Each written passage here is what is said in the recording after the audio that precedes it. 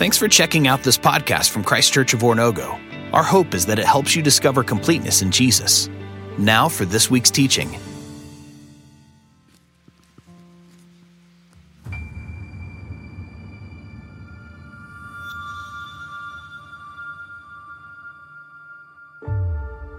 If your brother or sister sins, go and point out their fault, just between the two of you. If they listen to you, you have won them over. But if they will not listen, take one or two others along, so that every matter may be established by the testimony of 2 or 3 witnesses. If they still refuse to listen, tell it to the church. And if they refuse to listen even to the church, treat them as you would a pagan or a tax collector. Truly, I tell you, whatever you bind on earth will be bound in heaven, and whatever you loose on earth will be loosed in heaven. Again, truly, I tell you that if 2 of you on earth agree about anything they ask for, it will be done for them by my Father in heaven. For where 2 or 3 gather in my name, there am I with them. Matthew 18:15 through 20. Good morning, church. My name is Elijah Daly. I get to be one of the ministers here on staff, and I just want to tell you, this has nothing to do with what we're talking about today, but I just want to tell you this. I actually love when we spring forward in the clock, and it's because this whole week my kids will sleep till 7:30 instead of 6:30, and it's just great. So anyways, today we're going to look at Matthew's account, the gospel of the kingdom of God, right? His whole thesis is the fact that the whole world really has been without the true king for a long time now, but he's here. The kingdom has come, and it's a good thing. It is good news. Because this is a kingdom we want to be in. This is a kingdom where mercy and justice reign, where sin and death are deposed, where truth and grace are enjoyed. And it's ruled by a king who is quick to forgive. And it's for every single person. Like not one person on this earth is disqualified from being a part of this king so long as they just simply kneel at his feet, surrender their life to him. It is for the rich and the poor, the weak and the strong, the broken and the sinner, those who have experienced great loss and those who have experienced great gain. Jesus simply will not discriminate. He invites every single person into it because he has in mind for it to totally change us and to change his world. But if there's one thing we know about kingdoms, it is that there can be conflict. And that's pretty much true of any social gathering. So long as people are involved, there is room for conflict. And we all know that we have people in our life that kind of fall between 2 different sides of a spectrum of how they approach conflict. We have people in our life who are way too comfortable entering into it. And we have others who avoid it like the plague. And sometimes it really just depends on the topic at hand. Like I have a buddy of mine who says that he's not confrontational, but as soon as you tell him that he is, he gets very confrontational about it. I have another friend whose bark is pretty loud, but when it comes to his bite, it's more like a puppy, you know. But again, it just depends on what you're talking about, right? Like, is it GIF or is it Jif? Does pineapple belong on a pizza? What is better, Coke or Pepsi? Star Wars or Star Trek?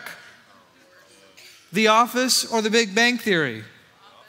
If you said The Big Bang Theory, you are wrong, okay?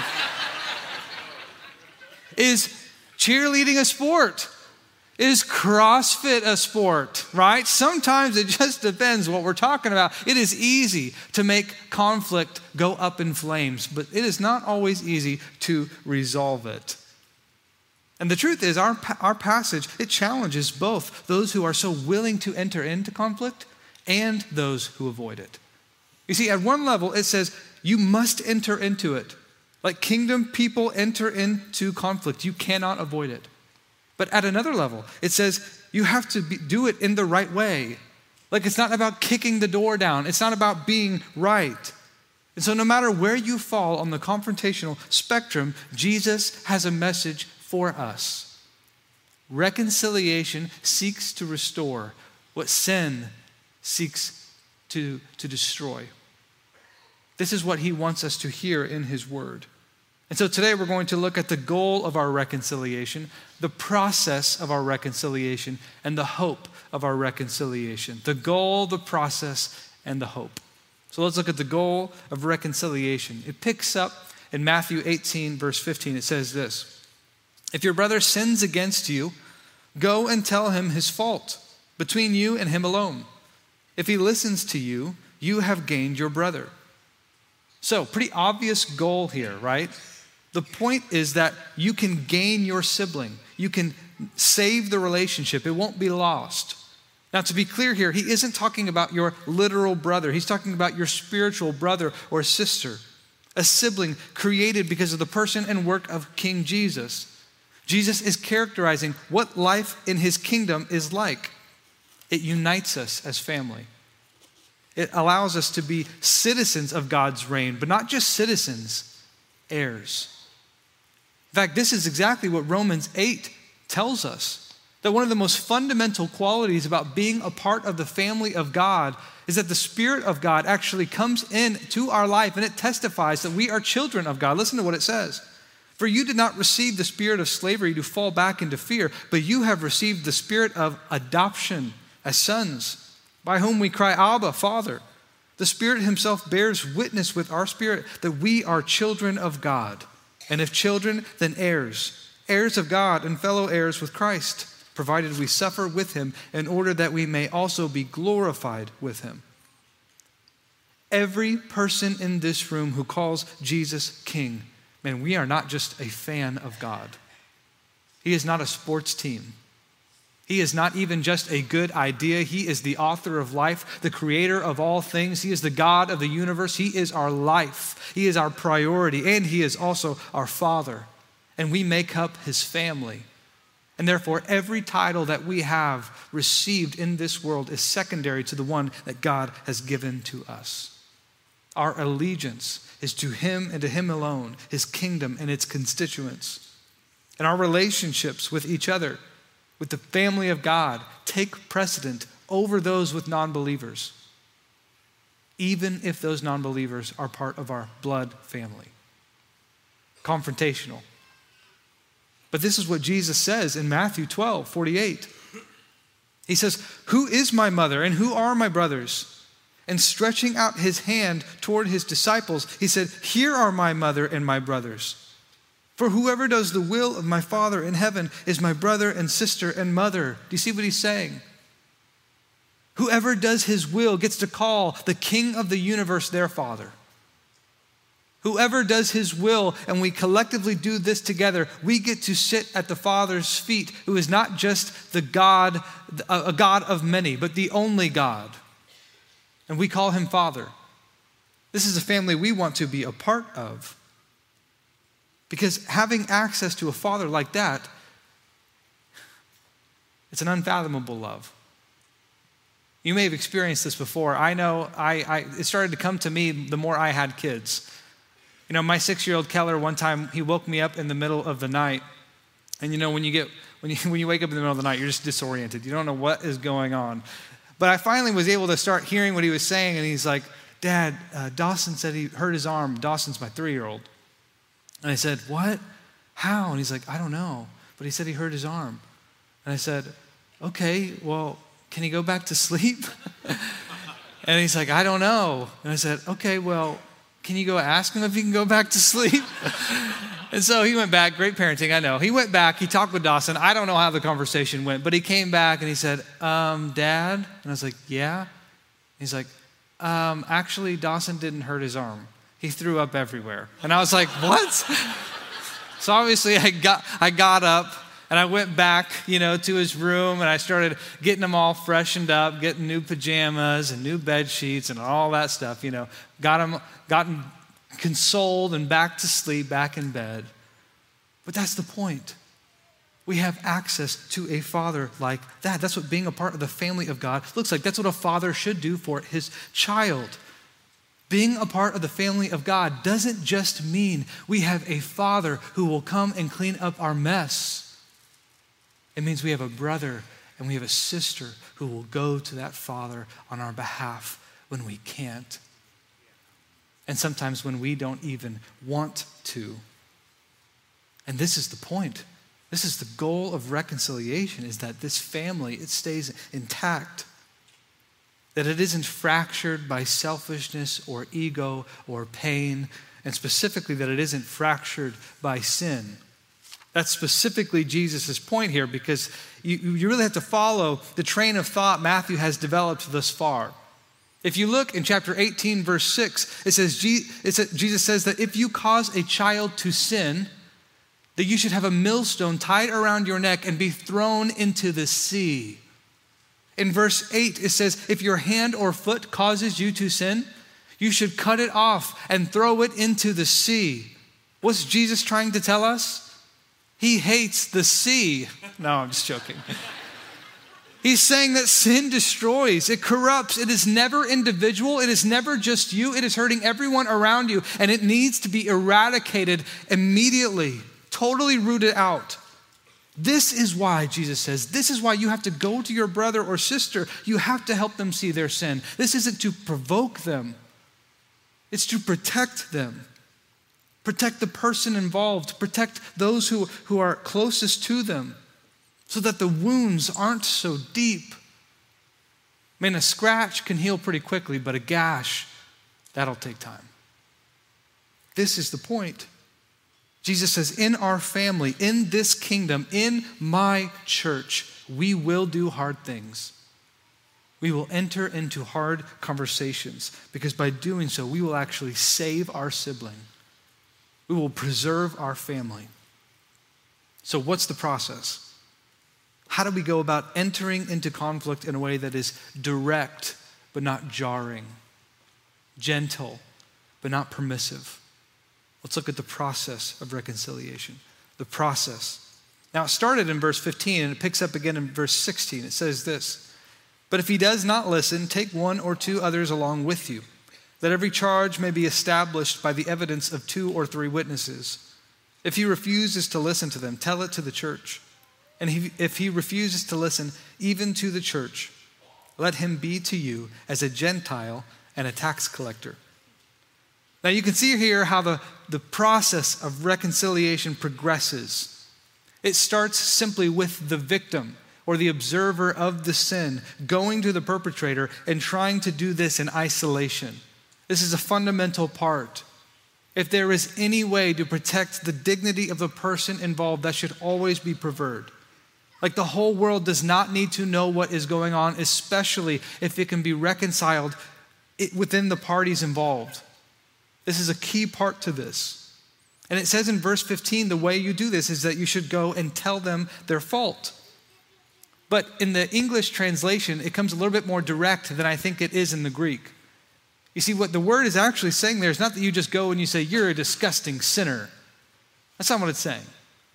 He's saying you go and you show them. You show them their sin. You show them how it has wounded and how it will continue to wound and spread. You show them the harm that it has caused. And in helping them see the harm, it may help them lead them back into healing. But it says that there's 1 or 2 others can actually come in and they can actually help you see if you are making this more of a big deal than it should be. Like if you are making a mountain out of a molehill. And they can help you gain clarity into this situation and whether it needs to be addressed in this certain way. But if they agree with you, then now you have 1 or 2 other siblings in Christ that can come along with you to help you try and save this perpetrator, the person who is sinning and ultimately causing destruction and death. And if the perpetrator of sin won't even listen to the 2 to 3 individuals who have agreed that this is destructive, then it's brought to the church. Now, this is a really interesting thing that Jesus does here. Because the truth is, the church as a spiritual entity doesn't actually exist yet. Like, there are only 2 times in the entire 4 Gospels where the word church is used in this way. And it's in Matthew 16, which is what Mark preached on last week, and right here.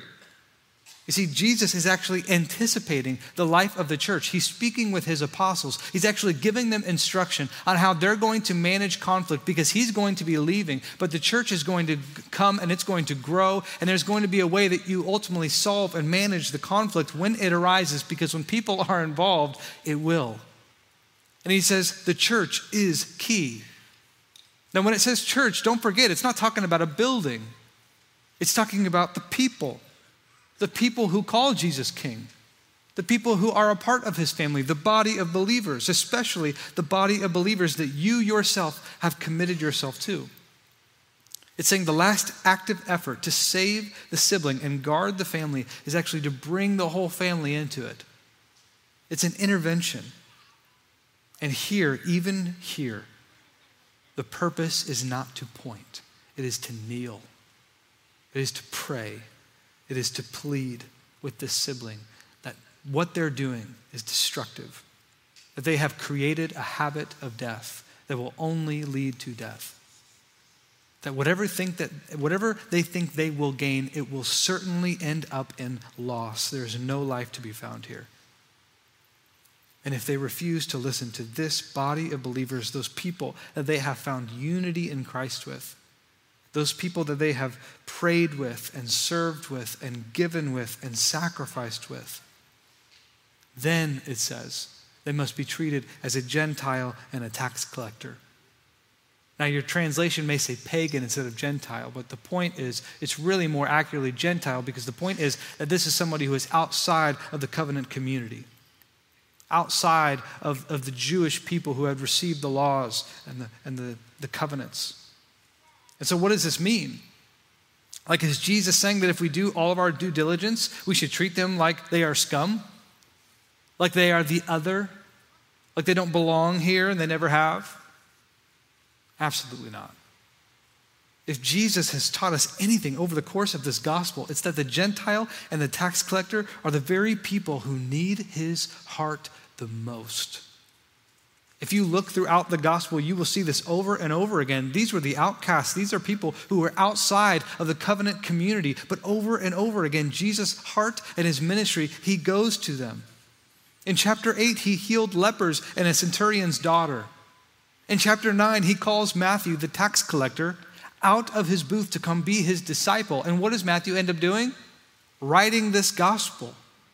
He heals men who are blind and a Canaanite daughter who has been possessed by a demon. Man, he is constantly working to draw all men and women to himself, because that's what God is in the business of doing. He's in the business of bringing life where people were bound to death. He's in the business of creating a kingdom of misfits that all find an identity not in what they used to be, but in who they are in Christ, in King Jesus. And the point Jesus is making here is not that we must treat those who refuse to repent with scorn or contempt, but as those who have forgotten the love of their Savior. They actually have to be converted all over again. They have to be seen as those who are now outside of the kingdom of God because they have built their own. They can no longer benefit from the family in the same ways. They actually do have to be dismissed from the body so they don't further inflict it. That's how serious sin is. It's a cancer. It has to be cut out before it destroys the rest of the body. And this is why Jesus says in verse 18 in regards to the church, "Truly I say to you, whatever you bind on earth shall be bound in heaven, and whatever you loose on earth shall be loosed in heaven." He's saying the kingdom, the church, the family of God has been given the authority to make these decisions. Jesus says when it comes to church discipline and the reconciliation of the family, that the church is the actual instrument by which this binding and loosing can be done, that God will actually bless this process and it will have eternal impact. Now, if you're like me, you may be like, really? The church? It has the authority to tell me whether I'm in or out? How perfect must I be? We all sin, don't we? How bad may my sin be until I'm disqualified? How can anyone deserve to be here? This doesn't seem fair. And then the kingdom, man, it feels exclusive and it feels judgmental and it simply feels impossible. All of a sudden, You don't really know if you belong here at all. Let's look at the hope of reconciliation. How the hope of reconciliation addresses these types of questions. Listen to what it says in verse 19. Again, I say to you, if two of you agree on earth about anything they ask, it will be done for them by my Father in heaven. For where 2 or 3 are gathered in my name, there am I among them. Then Peter came up and said to him, Lord, how often will my brother sin against me and I forgive him? As many as 7 times? Jesus said to him, I do not say to you 7 times, but 77 times. Now, the first reason for hope of reconciliation is actually that the family of God is directly involved. Now, you may be asking, what if the church abuses this? Well, that's a whole nother sermon, and it's coming. We're going to actually talk about that this summer. But let us assume for the moment that just because one church abuses its authority, and that not all churches do that. Let's also assume for the moment that you have chosen the church that you have because you actually trust it to handle the Word of God, to provide wisdom and guidance for a life dedicated to following Him. The reason the church can be successful at reconciliation is because it has the very presence of God working in it. People who house Him, who are animated by His goodness. And you know what Jesus says to His church regarding this process with anyone who has sin? Don't give up on them. I hope that you have seen that is what this entire process is characterized by. Don't give up. If the person has sins, you go to them individually and you don't give up. They don't listen, you go with 2 or 3 more. If they don't listen, don't give up. You go with the church, and if they don't listen, don't give up. Don't let sin have them. Don't let the enemy win. Don't let their life become destroyed because of a pleasure that has become more beautiful than God truly is, than the life that He's offering. In fact, that's the whole point of removing them from the body. It's for them. It's not out of spite. It's out of love. We want them back. We want the real them, the image of God that has been created and molded in them, the person God wants them to be. And perhaps without this community, they might feel the sting, the longing for that love and the relationship that only God can provide. And being without this community, there will be that one moment. That moment will come when they will feel the full weight of that loneliness, of guilt, of shame, and sadness. How could that save them? Because it could be in that one moment that they remember this is exactly what Jesus did for them. That God came in our rebellion when we were sinners, and He confronted us. That although we deserve to be made outsiders of the kingdom of God, instead, Jesus became the outsider instead. It was Jesus who was crucified outside of the covenant city. It was Jesus who was betrayed by His friends and rejected by His people. It was Jesus who felt the full weight of our sin. It was Jesus who felt the full weight of our shame and our guilt and our loneliness and our sadness. It was Him. And if they realize that for one moment they never have to feel that again because King Jesus has taken it upon Himself once and for all, they may realize that the kingdom they have built is a house of cards compared to the rule He is inviting them to. The beauty of the table He's inviting them to sit at. They might lay down their weapons.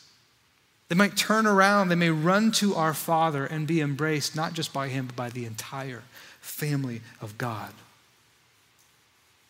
Because it says that all of heaven rejoices when one sinner returns, when he sits down at the table and he dines with the King.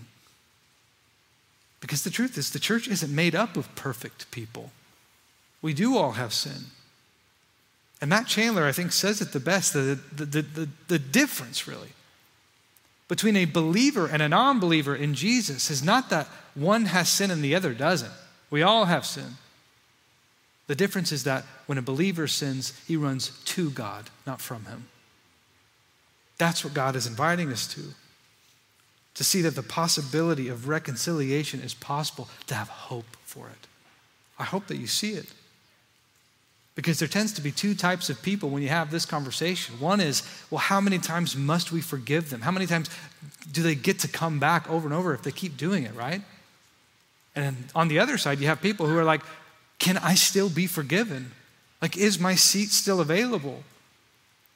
And Jesus answers you in the same way he answers Peter. How many times must the church forgive and allow a sinner to come back in, become a saint, and sit at their seat? Every single time. Because this kingdom is one of forgiveness, and your seat's available. And I can think of no one who really demonstrates this as well as Corrie ten Boom. You may have heard her story before, but Corrie was a woman who grew up in Holland. She grew up in a Christian family, and it was during Nazi Germany. And her family had decided that against the warnings, they were going to hide Jews in their home and save them from the brutality of the Nazis. And eventually they were found out. And Corrie and her family, her sister, were taken to a concentration camp. And they lived under these terrible conditions of physical and emotional abuse. And it was clear throughout it that they were never going to give up their faith in God. They kept it throughout the whole thing. And if you hear their story, man, it's just miraculous event after event that God does, shaping them, guarding them, moving them, using them. And Corrie, by the grace of God, survived the experience. And she was led to share her story and what her family did and what her family went through and their commitment to God throughout the whole process. And she speaks about a time in particular that she'll never forget. She was speaking at different churches, and after she was done speaking at one event, a man came walking toward her, and she immediately recognized his face. It was the SS officer in her concentration camp, the one who stood at the shower door. And she said, in that moment, all of those memories, all of those feelings came flooding back into her heart. The mocking men, the heaps of clothing, the pain on her sister's face. And he came up to her and he said, thank you so much for that message. To think that, as you say, even I can be forgiven. And he went out to shake her hand, and she said she froze. She wanted to, but she just had too much vengeance and anger in her heart. And she prayed, Lord, forgive me and help me forgive him. But she could not move. She tried to muster a smile. She couldn't. She prayed again, Lord, forgive me and help me forgive him. But she couldn't move. Finally, she prayed, Jesus, forgive me. Give me your forgiveness. And she took hold of his hand. She said, in that moment, something so amazing happened from her shoulder to her hand. Something sprang into existence that overcame her. It was a love that for this stranger that she could not describe. And she says, I discovered in that moment that it is not our forgiveness anymore, that it is our goodness that the world's healing hinges on, but his. She said, when he tells us to love our enemies, he gives, along with the command, the love itself. They will be sitting at the table of eternity with their king, feasting with the Father, because reconciliation is possible, because this is a kingdom of forgiveness, of healing, and of life. And the kingdom will never give up fighting for God's world. The church will never give up setting the forks and the knives and the placemats for your seat at the table. You are totally forgiven. Will you return? Will you take your seat? Will you give God yourself and abandon everything else?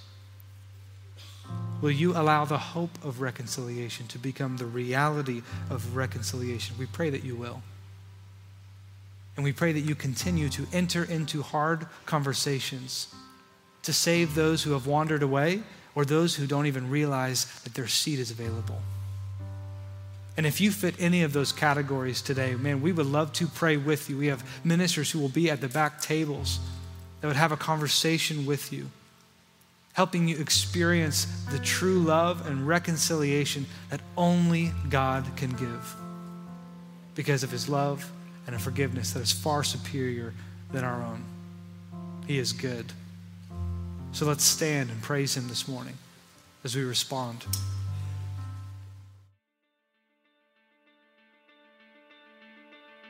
Thanks again for checking out this podcast from Christ Church of Oronogo. We hope that this teaching is helping you discover completeness in Jesus and encourages you to help others do the same.